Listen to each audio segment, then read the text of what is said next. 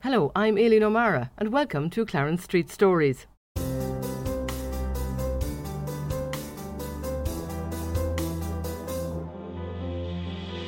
This is my podcast about people, events and news here at Clarence Street in the oldest part of Dún Laoghaire. People in business and politics and stories from the street.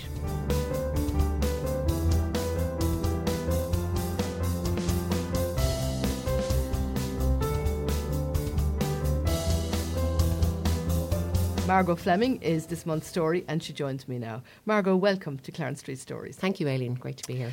Now, tell me a little bit first about yourself. Aileen, I'm a mother of 4 children.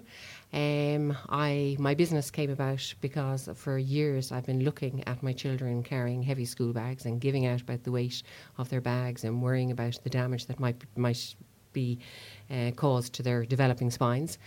And I eventually decided I was going to try and do something about it myself. For years, my business is called Booksplits. For years, I've been saying to my children, I'm going to split those stupid books in half. And then I decided I'm actually going to do this. So I figured out a way to do it. Very simple. It's a very obvious solution. And I'm sure lots of people have thought about splitting the book in half to half the weight. But I suppose there's never really been a way to protect the book, if you split it in half. So that's what I did. I developed a special type of cover that you use to protect, rebind and cover each half of the book separately. So that's kind of where I've come from. It's a brilliant idea. I can speak from some personal experience myself of 2 children in school and carrying those books to school. And every year, like you say in your website, every year it comes up at the AGM of the PTA and it talks to the principal, and the principal just, he doesn't shrug exactly, but he kind of says, well, look, people just have to organise their lockers. That's what we're told anyway. And it never happens. So what you're saying is you're having the weight of the book. You're saying leave half the book at home or leave half the book in your locker. Is that what you're saying? Yeah, basically that's it. I suppose school books are bound in a particular way, which makes splitting them very easy. They actually stay intact. They don't fall apart. They don't fall apart. And that's because they are bound in a particular way to withstand a lot of wear and tear. So then by using my covers, which are literally a self-adhesive, transparent, rigid plastic cover, and there's a flexible part that you wrap around the spine of the book. So literally by applying the covers to each half of the book, it just protects them, and it just means that you can use, as you say, leave one half behind and take one half with you. Can you put the book back together again? You can. I suppose that's most people's questions initially. I mean, I suppose we've all been brought up to protect books and don't write on them and, mind them and all the rest of it. And I'm coming along and saying, no, don't worry about that. Split the book in half. But yes, I suppose a lot of parents' concern has been the resale value. So I do include a rebinding strip in my pack. But now that I've kind of been up and running for about 9 months, I'm getting feedback from parents who are actually saying the book has added value already having been split in 2 and had the covers applied. So it's not, I don't think it's really going to be the issue that I thought originally when I was doing my market research. Still, if parents have concern, it's certainly is something they can do, is they can put it back together again. I'm always interested in how people became self-employed, set up their own businesses. What was your background before this? Well, my background, for 22 years I worked in banking. And as I say, I have 4 children, so it kind of got to the stage where I needed to give up work. So that was actually 12 years ago. So I've been at home for 12 years. Work, give up paid, absolutely. You said it. So I've actually been at home for the last 12 years. I've done a bit of interior design, just kind of doing something that I felt that I really enjoyed. But I suppose this has been in my head for years. And for years, as I already said, I've been saying to my kids, I'm going to cut the books in half. And then I just felt I'm going to do it because nobody was doing it. And as I say, like out of concern for my own kids, but also it just does my head in that every year it just comes up again and again, and there has never been any solution. I suppose a lot of people feel the solution is, or it's been talked about, that technology would be the solution, and I suppose it's personal. I do think, I love technology. I adore technology. I think it should be used in education, but I don't think that we have the right tool yet. I've seen a lot of schools who have gone down the iPad route or other tablets. Yeah, because I was going to say that. Will technology they've make actually you redundant, no? No, well, I suppose even if it does, I really think it's a long time down the road. I know schools who've actually gone down that road and they've actually come back to books.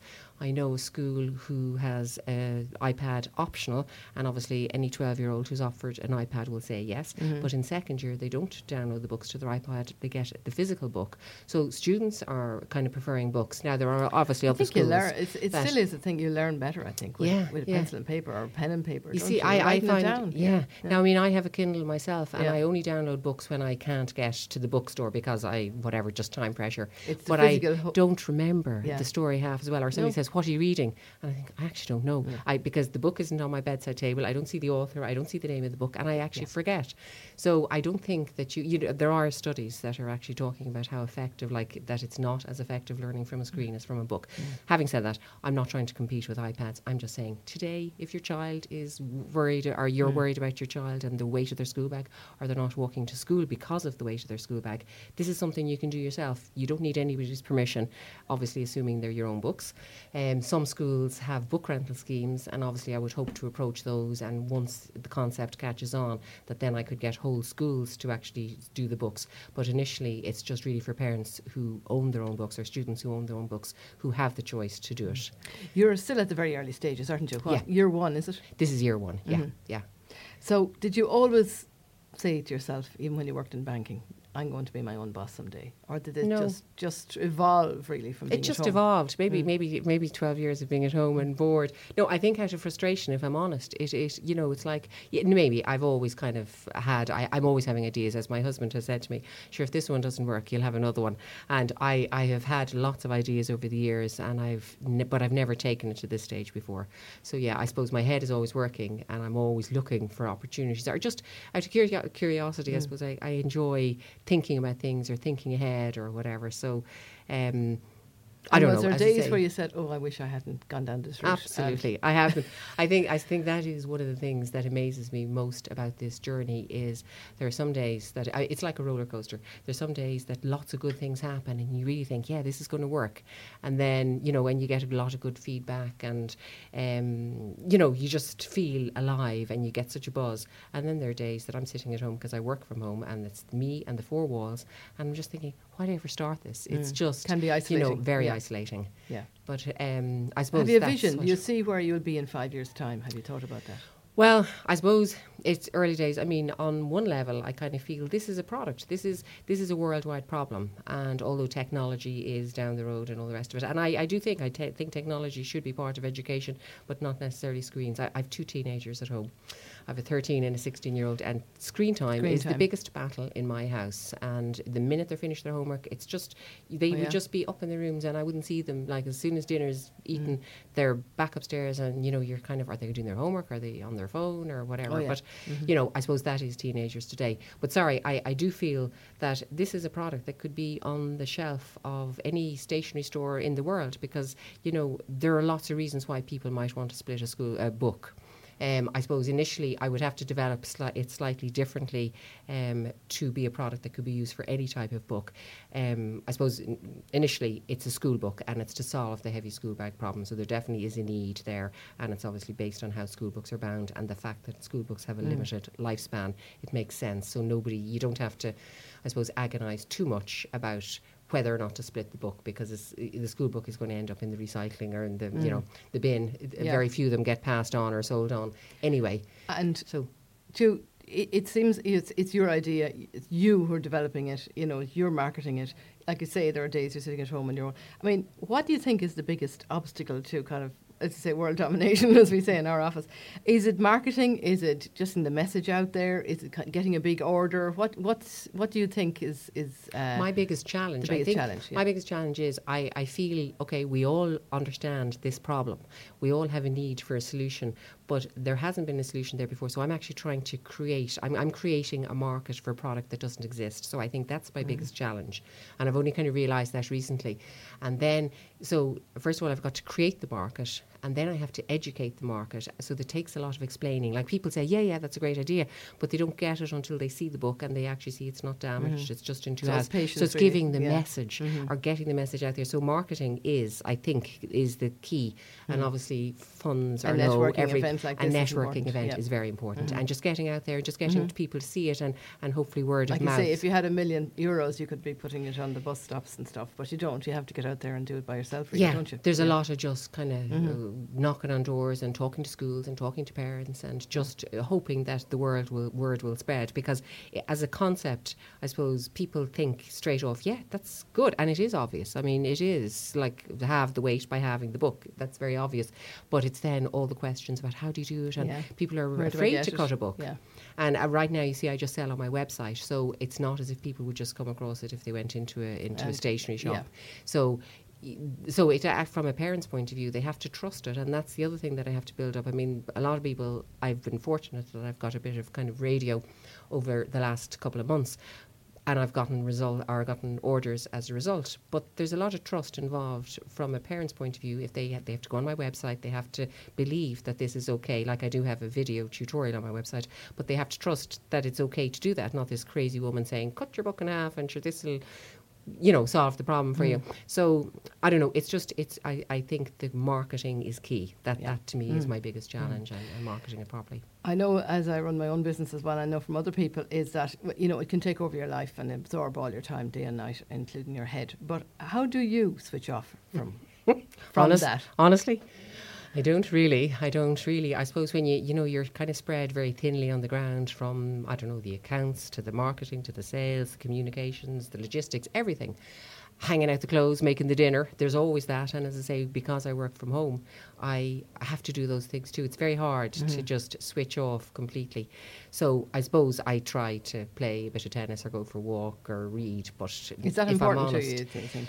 To be honest, over the last 18 months, I have done very little, but I'm really starting to realise that takes its toll by not looking after yourself. And I know, I've obviously heard lots of people saying you have to mind yourself, and I totally believe that, but I haven't really been practising that, but I'm starting to just realise I need to cop on a little bit. Yeah, and it sounds like you have a lot of family support. Or would you say that? Well, do they understand? In my I have two older girls who are finished college and they're gone. So I have two at home. I have a 13 and 16-year-old at home. No, they're kind of a bit tired of hearing about book splits, to be honest. I did bounce things off them, and they would give me their honest opinion, and I'd ask their friends. But it's kind of at the stage where it's like, book splits. So I try not to talk about it too much at home. And obviously my husband is very good. He will support me as well. But I've also kind of learned there's a limit. And if he's had a hard day, he really doesn't want to come home and listen to me asking or bouncing things off him. I did a lot of that in the beginning. And I think there's so much. I need to talk to other people. And as I say, that's why these networking events are fantastic, because you're actually talking to people who are in the exact same position.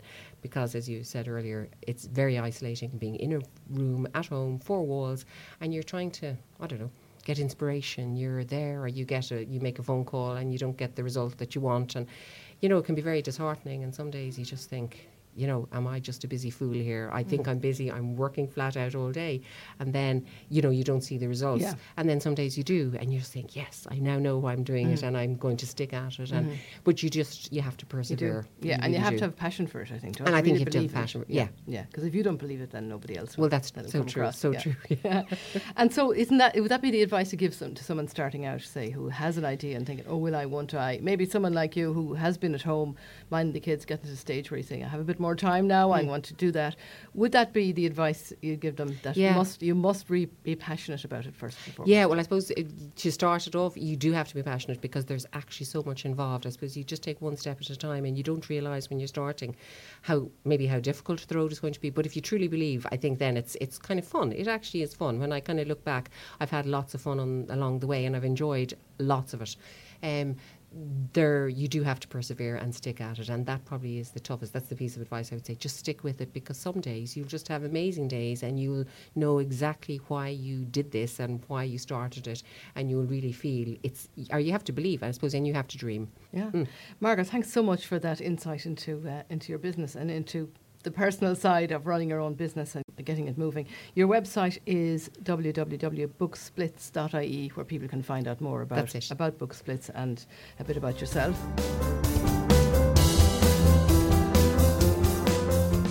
And remember, you can get all the episodes of this podcast, Clarence Street Stories, on my website, aileenomara.ie, and follow us on Twitter @aileenomara.